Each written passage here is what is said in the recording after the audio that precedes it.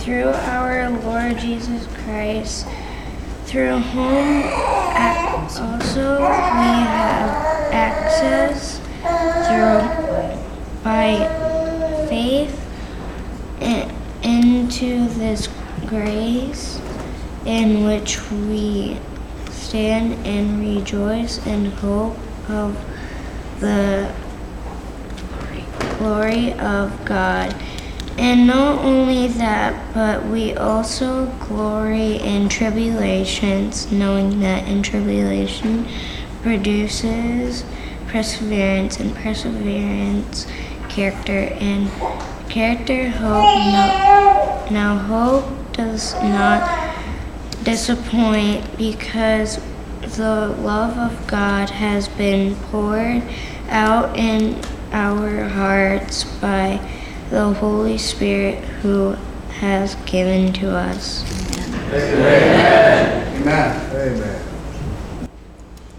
Theologian Daniel Migliore defines justification the following way. A term drawn from the legal sphere, justification refers to God's gracious pardon and acceptance of sinners, not on account of their own virtues or good works, but solely because of God's gracious, sheer embodied grace in Jesus Christ and received by faith. If that is so, then why in James 2:14 does the writer ask the question of, "What good is it, my brothers and sisters, if you say you have faith but do not have works? Can faith save you?" When I first read these two verses, I asked myself, okay, is the Bible contradicting itself? Is only one writer correct? What's going on here? I have observed that when reading a text, we can find ourselves seeking proofs or taking a text out of content, asking the wrong questions or implying meaning without looking at the text as a whole. Is the Bible contradictory? Yes, of course it is. The text can appear contradictory, and that's because it is. Each writer wrote their book from their own perspective.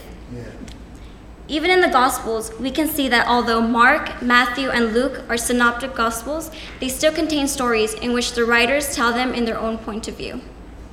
In Romans, the writer brings about the story of Abraham, in which its main focus of circumcision was not the actual circumcision, but the sign of a covenant relationship, a separateness and blessing that Abraham chose to be with in God by foregoing the circumcision, the work God asked him to do.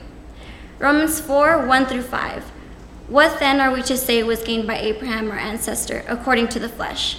For if Abraham was justified by works, he has something to boast about, but not before God.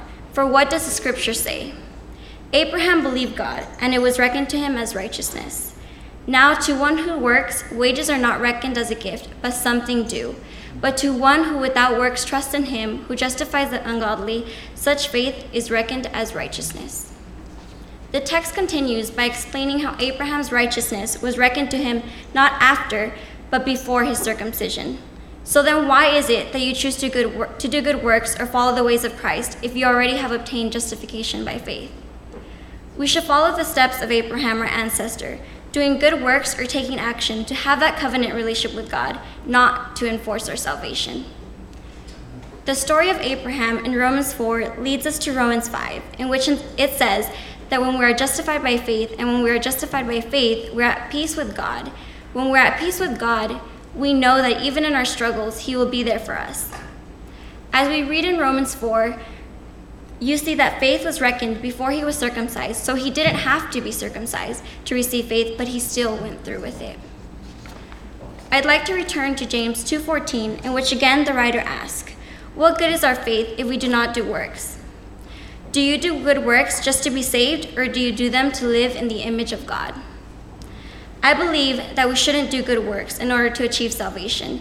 We should do works because we're living in the image of God and having that faith. Faith that does not simply just believe or know that God exists and that we are saved, but faith that leads to godly works. Now I think I know why the writer of James was asking, "What good is it, my brothers and sisters, if you say you have faith but do not have works? Can faith save you?"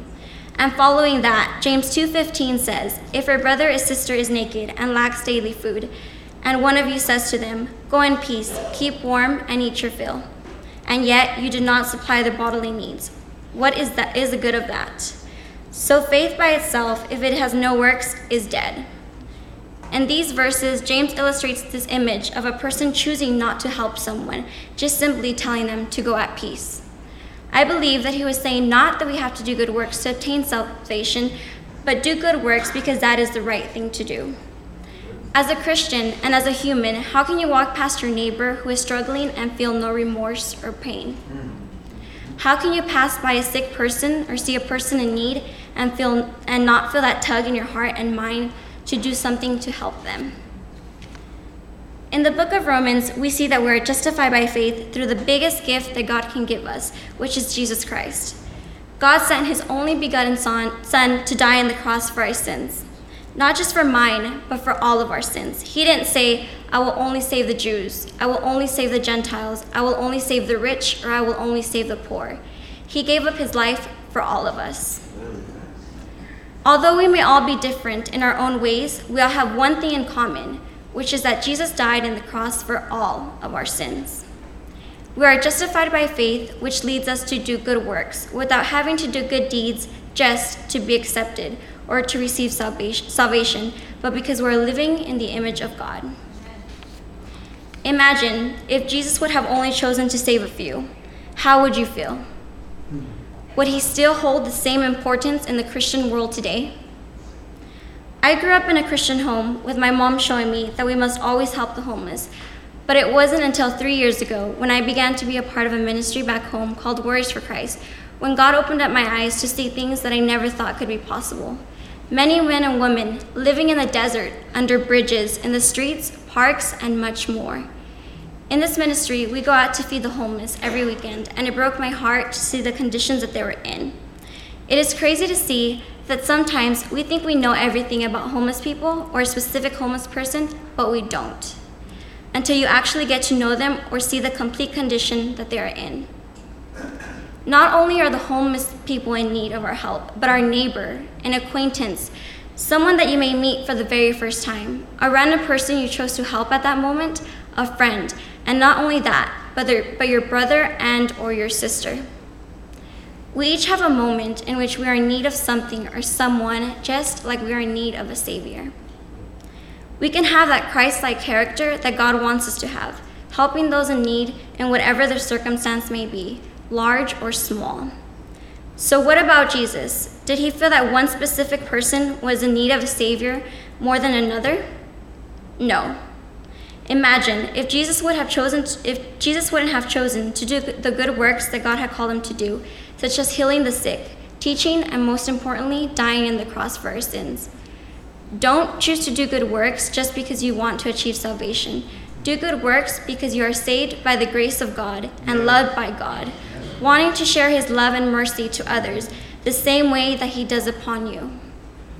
In Ephesians 2:8-10, it says, "For by grace you have been saved through faith, and not that of yourselves. It is the gift of God, not as a result of works, that one should boast.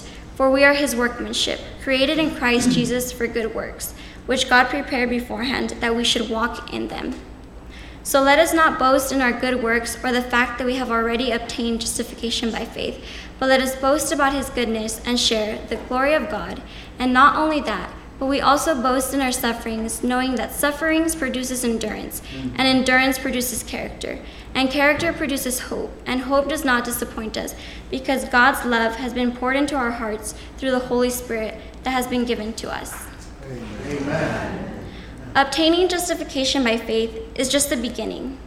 Once you allow for your faith to be shown, not only will your life change for the good, but your life will change for the life of those around you, your community, and your loved ones. My step-grandfather, whom I call Abuelito Vicente, struggled for many years with alcohol and drug abuse, to the point in which he abandoned his family. When I was a child and he would come and go as he pleased from our lives, it would anger me because it felt as if he didn't love us, and at that age, to me, it didn't make sense why he wouldn't stay.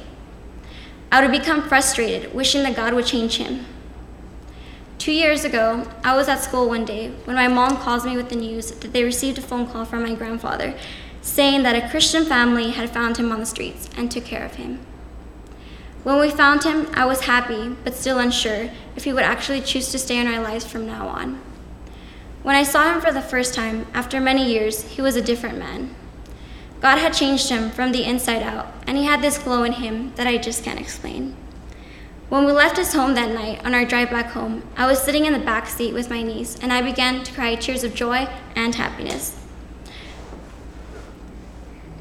And I wished and I hoped that that wouldn't be the last day that I would see him again, and it wasn't. Just a few months ago, Abuelito Vicente went to the doctor and received the terrible news that the doctor found a large cancerous tumor, liver cirrhosis, and other health problems in his body. Upon receiving this news, I began to feel anger, asking why would God allow such a thing? He just came back into our lives, and now he's extremely ill. I said, God, please don't take him from us. I was surprised to see how strong my grandfather's faith was when he received this news, not doubting God or questioning his circumstance.